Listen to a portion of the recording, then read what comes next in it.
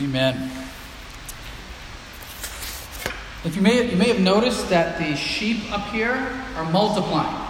So there's more than, I think, double that we had when we first started, or something like that, because we got more for a couple of reasons. One, because that's what we want to do as a church, right? We want our sheep to multiply. We want to see more people coming to faith in Jesus and being brought into a relationship with Him, and that's going to be a real focus for us in the upcoming fall. And the next reason is because next week we want to give them away to all of our kids. So if we don't want to make sure there's going to be plenty for everybody. So that's the other more practical reason. But after the service, as always, kids come up, kick them around, try to knock the air out of them. But feel free to have fun with them because our kids join us here for the summer. We are in Psalm 5. You can open your Bibles there. I'm glad we can be back into the Scriptures. I'm glad I get to be back with you guys in the Scriptures.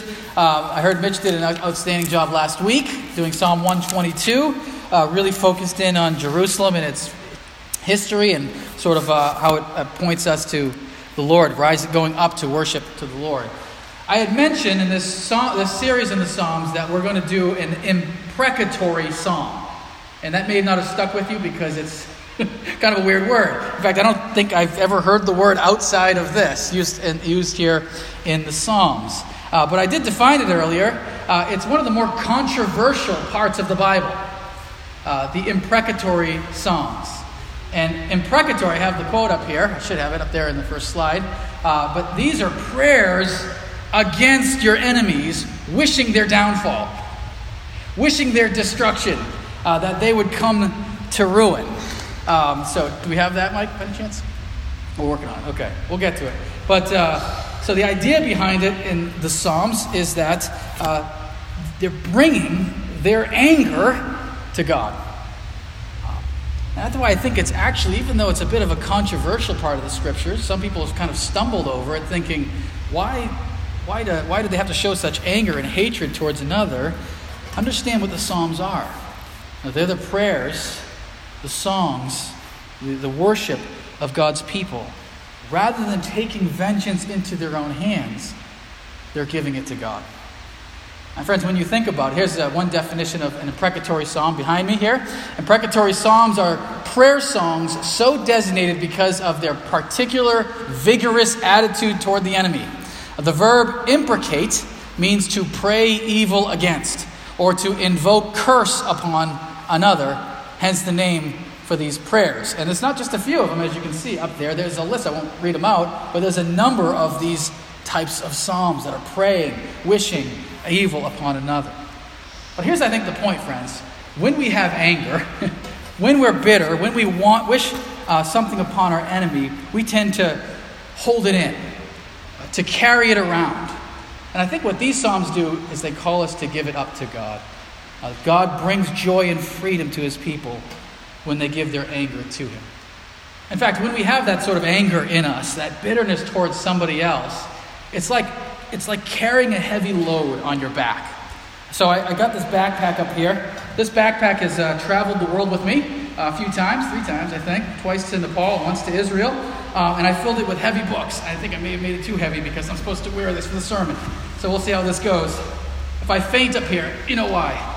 So, Mike, I stuck my Concordance of the Septuagint in here. That was my problem. The book's like a couple thousand pages. But this is what it's like. We have this burden, we have this anger, and we're not willing to let it go. And we carry it with us everywhere we go. And what God calls us to do is to give it to Him. Look with me at Psalm 5. Psalm 5. As we look at here in the Scriptures, how David, the king of Israel, deals with his anger against his enemies. To the choir master, for the flutes, a psalm of David. Give ear to my words, O Lord. Consider my groaning. Give attention to the sound of my cry, my King and my God. For to you do I pray. O Lord, in the morning you hear my voice. In the morning I prepare a sacrifice for you and watch. For you are not a God who delights in wickedness. Evil may not dwell with you. The boastful shall not stand before your eyes. You hate all evildoers. You destroy those who speak lies. The Lord abhors the bloodthirsty and deceitful man. But I, through the abundance of your steadfast love, will enter your house. I will bow down toward your holy temple in the fear of you. Lead me, O Lord, in your righteousness because of my enemies. Make your way straight before me. For there is no truth in their mouth. Their inmost self is destruction. Their throat is an open grave. They flatter with their tongue. Make them bear their guilt, O God. Let them fall by their own counsels. Because of the abundance of their transgressions, cast them out, for they have rebelled against you. But let all who take refuge in you rejoice. Let them ever sing for joy, and spread your protection over them, that those who love your name may exult in you. For you bless the righteous, O Lord. You cover him with favor as with a shield. God brings joy and freedom to his people when they give their anger, their bitterness to him. There's an outline in your bulletin. Hopefully this is helpful for you. But 3 points. First, pray, pray, pray. This beginning first 3 verses. And then we're going to kind of break it down a little differently. There's really 2 cycles. He speaks about his enemies, then he speaks about himself, then he speaks about his enemies, then he speaks about himself. So what we're going to do is look about how he speaks about his enemies in 4-6 and 9-10, turn to God to deal with injustice, and then how he speaks about his own calling. You focus on following the Lord. So look first with me at the first 3 verses of chapter 5. Pray, pray, pray. We see a great model here in the Psalms of how to pray. How to pray. First, he cries out to God. Notice all of these requests. Give ear to my words, O Lord. Consider my groaning. Give attention to the sound of my voice. To you do I pray. He's pleading with God. David recognizes that God is clearly the superior in this relationship, and that he is the beggar. He is the one who pleads. And he's going to God saying, please, God, hear, listen, pay attention to my cry. And David's in a tough spot here. He's feeling the weight of the opposition that those who oppose him are bringing upon him. He describes it as his groaning, his cry, as he goes to God. Actually, some people see this as a psalm of lament. We looked at one of those earlier, a psalm of grief. But really, when you think about it, those 2 things are pretty closely aligned, right? When you're feeling the weight of somebody oppressing you, when you're feeling the weight of anger, it's also a time of grief oftentimes, a time of lament. Whoever has brought that lament upon you, you struggle with frustration and anger. So in a sense, it's both here. He refers to God as my king in verse 2. Why is that important? Because David is the king. So he's the king of Israel, and yet he says, God is the true king. He's my king. He's the king over Israel. He's the king over the world. He's the king over the universe. And then in verse 3, twice he says, in the morning. This is called the morning psalm as well. Not mourning as in crying, but in the morning. He's praying in the morning to the Lord. And I would just commend to you the morning time is a time of prayer. It's not as in Scripture as if you can only pray in the morning, but I would just say that's the time you're going to get alone. It's going to be quiet, especially if you have kids. It's a time that starts the day as the sun begins to rise, as a time to spend some time with the Lord and to pray. As the calling here is pretty obvious. Pray, pray, pray. We see the model right here in Scripture. That's why, as I said, one of the things I want to do this fall is have this set-aside time, 40 days of prayer. And we've done different things like that over the last 7 years. I've been the lead pastor for 7 years. We've done a few of these sort of times of prayer, but I want to rank this is probably the longest one and the most intense one that I'm asking us church to do here. That we would spend 40 days, starting on September 12th, which is a Wednesday, and ending on October 21st, which is a Sunday, devoted to the Lord in prayer. And what I'm asking everyone in our church to do is to spend every day, some portion of every day in prayer. And I'd recommend the morning as a good time to do that. Asking God for his blessing upon our church, upon our kids, upon our city, upon missionaries. We're going to have specific emphases each week. The first week will be on our kids and our schools. Then we're going to look to our church and its ministries, then to other local churches and to our city. And to our government and to our nation, and ultimately to our missionaries, and looking to the Lord for revival. But I also want to ask you, on Wednesdays in particular, to come together for gathered prayer. I've mentioned this so many times, you probably know it, those who have been coming, but we have a Wednesday night prayer meeting. It's about 6 people who come consistently, and we've been gathering for probably 10 to 12 years. Literally. That group has been gathering and praying, and we have seen God answer some mighty and amazing things. But I want to really say, come and join us, at least for this 40 days on Wednesdays. In fact, we're going to push back community groups so they don't actually start until after this 40 days, just to encourage you to come out on that Wednesday night. And if you can't come out Wednesday night, don't worry, we got you covered. We're asking folks to come out on Wednesday morning. Pastor Mike and one of our elders, Joe Harrington, are going to lead a Wednesday morning from 7 to 8 a.m. So hopefully before you head to work or wherever you have to head for the day. Maybe you want to do both. Maybe you can only do one or the other. But come out and spend some time before the Lord, and maybe even spend some time fasting. Maybe you're someone who has never fasted before. This is brand new to you. Here's an opportunity. Maybe fast through lunch, one meal. Maybe if you fasted before, fast through the day. And just use it as a time asking for the Lord's blessing. Friends, I think spiritual power comes with prayer. It's all over the Bible. It's out of the words of Jesus' own mouth again and again. And 2,000 years of church history testify to it. God uses prayer. Before we move on, I wonder if you're in one of 4 places when it comes to prayer. You're someone who doesn't pray. That's the first one. That's a lot of people. Don't be embarrassed. But here's a great time to start. Just begin. How do you begin? Start talking to God. That's all. Just start talking to Him. Your prayers don't have to be clear and refined and eloquent and all that. Just on your own, start talking to God. I remember one professor I had before, he said he was leading someone to faith in a bar. Led him to faith in Christ, said, okay, let's pray. I want you to just pray what's on your heart right now. And the man prayed, Lord, I've effed up my life.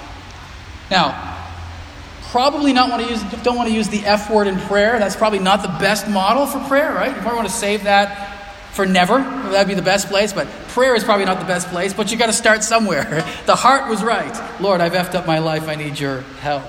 Start somewhere. Maybe this is your opportunity to begin praying. You're somebody who prays, secondly, but doesn't pray enough. And yes, in a sense, friends, we can all pray more. As a church, if we're doing nothing else for you spiritually than to encourage you and to lead you to pray more than you do, we've done you a great service. All right. So if this is nothing else for you than to say, all right, this is a good reminder for me, an encouragement for me to learn to pray more than I do, then I hope that is that for you. The third, you're someone frustrated with prayer. And I've spoken to people who are in this category. You're having difficulty with it. How come God doesn't answer my prayers? How do I pray? What am I supposed to say? I've heard people tell me, I feel uncomfortable asking God for anything. It sounds like I'm demanding something from Him. I don't like that. Well, how do you pray? You're frustrated with the way to pray. Friends, I hope we can help you on that too. Again, the scriptures give us multiple models of how to pray. Right here is an example going before the Lord, pleading with Him. So when we ask God for something, that's not a sign of selfishness. That's a sign of dependence, that we can't do it without Him. We're looking to Him, and we address Him with the intimacy of our Father. In the fourth category are people maybe who pray often, depend upon prayer, and have seen God work mightily in prayer. And I don't want to leave that category out because you might be in that very category. As I said, we can all pray more, but maybe that's where you're at. And I would just say, we need you. You are our prayer warriors, and we need more of you. And please pray for our church, and let's see what God does. And one of the things I want to just tell you is that the people who are in that category, from my perspective, are not necessarily the pastors or the elders. Although the pastors and elders love to pray. But it doesn't have to be your full-time job to be a prayer person. You can go to work from 9 to 5 or 8 to 5 or 8 to 6 or whatever it is, or be raising your kids and still be somebody who values and understands the power of prayer and has watched God do some mighty things through it. Pray, pray, pray. If we've learned nothing from the Psalms this summer, I hope that's one thing we've seen. But then we come to really the heart of what's going on here, the imprecatory part of this prayer, where he demonstrates his anger and his hatred for his enemies. And there's two sections, 4-6 and 9-10. 4-6 and 9-10. Look what he says in verse 4. He separates God from these enemies, from these evil people. God, you don't delight in wickedness. Evil can't dwell with you. The boastful can't stand beside you. Notice the strength of his language. You hate evildoers and destroy those who speak lies. You abhor bloodthirsty and deceitful men. God is against that which is evil in this world. He couldn't use clearer language. God stands apart from all that is evil. As I said, I think it said it in the prayer earlier, how you feel about evil in this world, God feels stronger than you, okay? You're not going to find anyone who hates evil more than God. So that's where he's sort of just recognizing the character of God and how he stands against evil. But during the second cycle is where he actually asks God to bring his judgment upon them. Look at verses 9-10. For there is no truth in their mouth. Their inmost self is destruction. Their throat is an open grave, and they flatter with their tongue. Notice what he's described there. What are their weapons? Not spears, swords, javelins. It's their mouth, their tongue, their lips. The way they've hurt David is through gossip and slander and lies. And when you think about it, friends, that's usually how we get hurt by those who oppose us too, isn't it? It's more the lies and the slander and the dishonesty. That's the weapons that we face against our enemies here. This is such a vivid description. It's quoted by Paul in the New Testament in Romans 3 as he describes human depravity, how sinful this world has become. Even our mouths are used like open graves that you might fall into as somebody speaks slanderously against you. Now, what can we learn from this, though? Again, you might say, that's such strong hatred, such strong words in opposition to his enemies. Where's the love for your love for your enemies and so forth? We'll get to that in just a bit. What can we learn from this? First of all, evil really exists. Evil really exists. Now we say, well, that sounds so obvious, Rick. Of course it does. Actually, no. Typically in many postmodern kind of views today, evil is not evil. It's just a misunderstanding. And no, the Bible is very clear and the Psalms are very clear. Evil is to go against the Lord, and evil really does exist in this world. Call it what it is. You're not doing anybody a favor to minimize evil. And let me just kind of point a finger, but I know that when you point a finger, fingers get pointed backwards, right back at us, and we got to always be cautious. But I think this is where as we're seeing all over the news, the Roman Catholic Church has gone so far astray. Call it what it is. This is wicked, evil child abuse.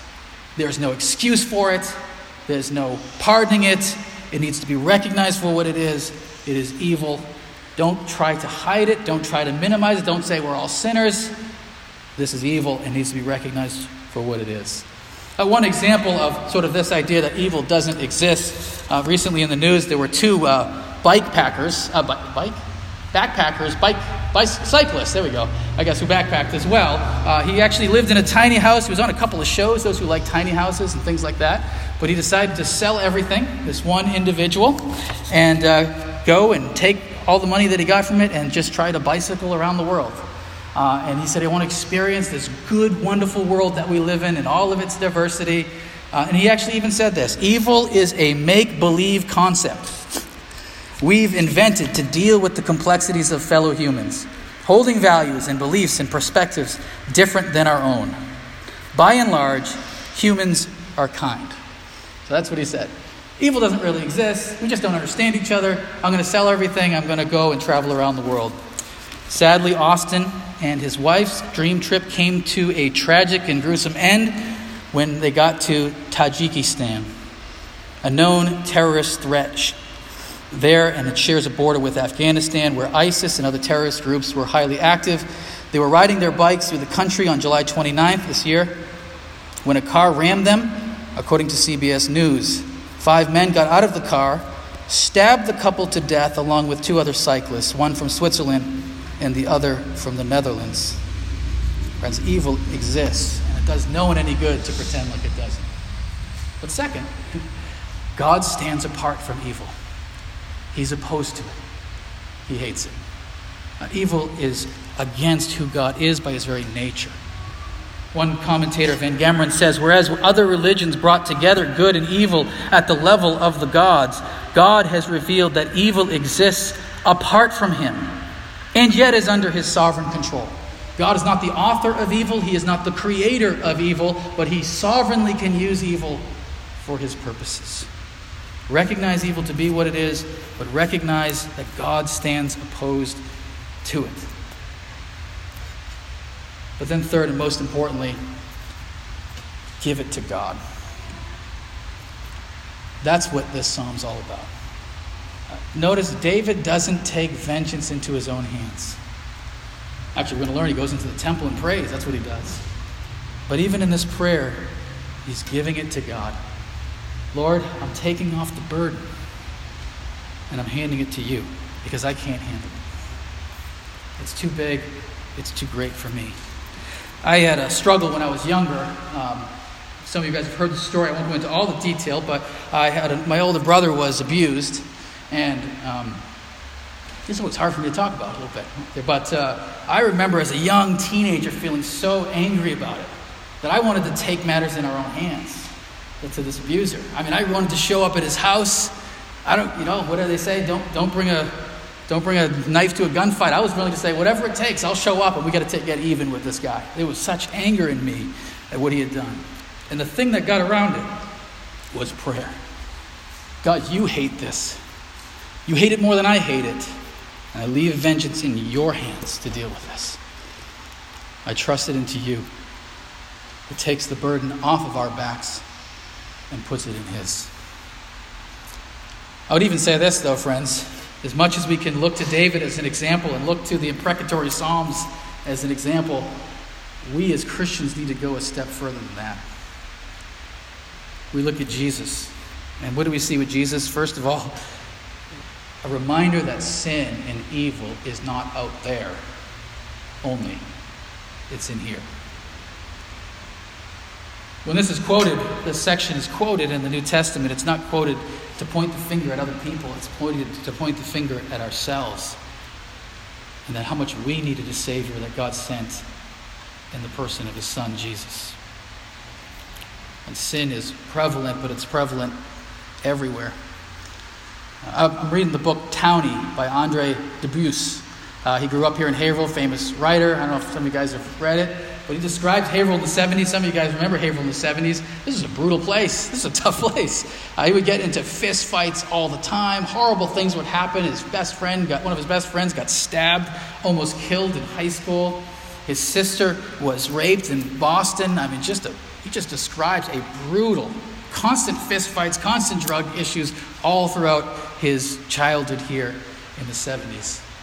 And friends, I would say, yes, in some ways that's still here today, right? I mean, this is one of the leading areas for the opioid issue.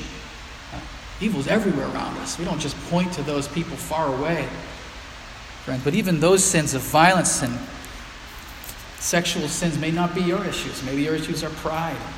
Maybe your issues are interior anger. Whatever it may be. Sin is everywhere. And as Christians, we recognize that Christ has taken our sin upon himself. He's taken the punishment of sin on himself on the cross to redeem us. If we want to know how sinful we really are, how wicked we really are, look to the cross and we recognize what God had to do to save us, to make us his own. He had to crucify his own Son, who willingly gave his life for us, to bear the wrath of God in our place. That's how sinful we really are. And one more thing, as Christians, we need to love even our enemies. This is such a radical concept, I've heard, that almost no other religion in the world actually believes this, except clearly Christianity. You don't just need to love your friends and just love your family. I mean, every religion probably agrees with that. I don't know if there's any real, genuine religion around the world that actually doesn't say you need to love your family. If you're a man, when you're married, be a good husband. If you've got kids, be a good father. Be a good neighbor to the person next door. That's not surprising at all. Where Jesus actually shocks the world and says, love your enemies. In fact, I have a picture of the hillside when we were in Israel. We got to visit where the Sermon on the Mount was given. So that should be the hill where the Sermon on the Mount was given, with that big, beautiful olive tree right next to it, behind me here. But what did Jesus say there? Love your enemies and pray for those who persecute you. That's where it gets really hard, doesn't it? It's one thing to say, I recognize them to be evil. I recognize that God's in opposition to evil, and I give vengeance into his hands. And now I need to love them. And friends, the ultimate example of love is what? The greatest way to win victory over an enemy is to make him a friend. The ultimate example of love is to not only pray for God to bring vengeance, but far beyond that, that God would bring mercy, that they would come to repentance and faith and be restored into a right relationship with God. Friends, I know that's hard. I know that's difficult. I have some experience. Some of you guys have more experience than me in how difficult it is to give your anger and your hatred and your bitterness to God. But why do we do that? Look at the next section with me. You focus on following the Lord. Verses 7 through 8 and 11 through 12. Look at 7 through 8 first. But that's them. I've given them over to you, God. You stand apart from them. You hate evildoers. You know what they're doing. I give it into your hands. I'm not taking personal vengeance. But through the abundance of your steadfast love, I'm going to your house. I'm going to the tabernacle. I'm going to bow down towards your holy temple in the fear of you. I'm looking to you, Lord. They're in the rearview mirror now, and my focus is on you. Verse 8, lead me, O Lord, in your righteousness because of my enemies. Make your way straight before me. I'm going forward now, Lord. Help me go forward. And then he ends here in verses 11 through 12, but by saying more than that, restore to me joy. There's great joy in following you. Let all who take refuge in you rejoice. Let them ever sing for joy. Spread your protection over them, that those who love your name may exult. Rejoice, celebrate, worship in you, because you bless the righteous, O Lord. You cover him with favor as with a shield. As I mentioned, friends, here's God's wisdom. He knows that when we bear that anger ourselves and we hold it in, what we're really doing is weighing ourselves down. You're already probably thinking, Pastor Rick, when are you going to get rid of that backpack on your back? When are you going to drop that thing? It's heavy. It is heavy, actually. In the same way, friends, how often do we walk around with this big burden on our back? And we talk about a chip on the shoulder. It's not a chip on the shoulder, friends. It's a weight holding us back. And what God would have us do is get rid of it. I'm going to get rid of this thing finally. I feel light. Oh, good jump here now. Let it go and follow him. He will lead me. I'll come to his house and I'll pray, and God begins to restore that joy. Your anger does nothing for you, and honestly, it does nothing against your enemy ultimately either. You give it to God, and you go ahead and be led by him. Friends, let's be that kind of church. That's my hope. That's my prayer for us as a church family. Let's be this kind of church. Let's be the kind of church that prays, that goes to God and says, Lord, give ear to our words. We're going to spend 40 days together just pouring our heart out before you, because that's what matters most. Before we're even looking to get out there and serve our neighborhood and to reach people for Jesus and all that. And we've been doing that along the way too. But the most important thing is to come before you, our Creator and our Father, and go to you in prayer and trust you in the morning and throughout the day and at night as well. And then, Lord, we turn over our injustice to you. We trust it into your hands. Vengeance is mine, says the Lord. I give it over to you. No justice I could bring them in this world would ever even compare to what you are able to do anyway. Now, I'm not saying that there aren't places and times where you have to bring legal action and that things need to be exposed. So don't misunderstand me here. I think overall, on the scale, the Me Too movement is a good thing. It's exposing bad people, and they need to be exposed. So I'm not saying just forget all this stuff and just move forward. No, there is a time and a place to bring things to light, to confront, and to even sometimes bring legal action. What I am saying is we turn ultimate justice over to God. We bring our anger to Him and we leave it with Him. Let's be that kind of a church that follows the Lord, that is joyful in Him because of the freedom and the joy that we receive when we let it go and follow Him. As I said, friends, I think these imprecatory Psalms, and you can go through some of the other ones, are one of the more controversial parts of Scripture. They're one of those parts of Scripture that some people read and say, wow, how can the Bible actually praise such vindictiveness upon another? But friends, what the Bible always calls us to is sincerity, genuineness. The Bible God never calls us to put on a happy face and pretend like something is so when it is not. And so what you're seeing here in Psalms like this is honesty. David is angry. David is hurt. He feels the weight of his enemies and their words, their lies, their slander against him. And rather than taking vengeance in his own hands, he gives it over to God. Friends, the Bible calls us to honesty, even as it calls us to look inward with honesty, to recognize our own sin. I like what Charles Spurgeon said when you're criticized. He said, "Brother, if any man thinks ill of you, do not be angry with him, for you are worse than he thinks you to be." Right? If he knew some of your other secret sins, what would he think about you? Maybe he's got one accusation wrong, but he doesn't know about the other 10 sins that you've been hiding from him or her. Friends, let us be humble and recognize our own sin, even as we look to God for mercy, as we look to God for grace for ourselves. Let go of the burden of anger and bitterness, and move forward with Him. Would you pray with me?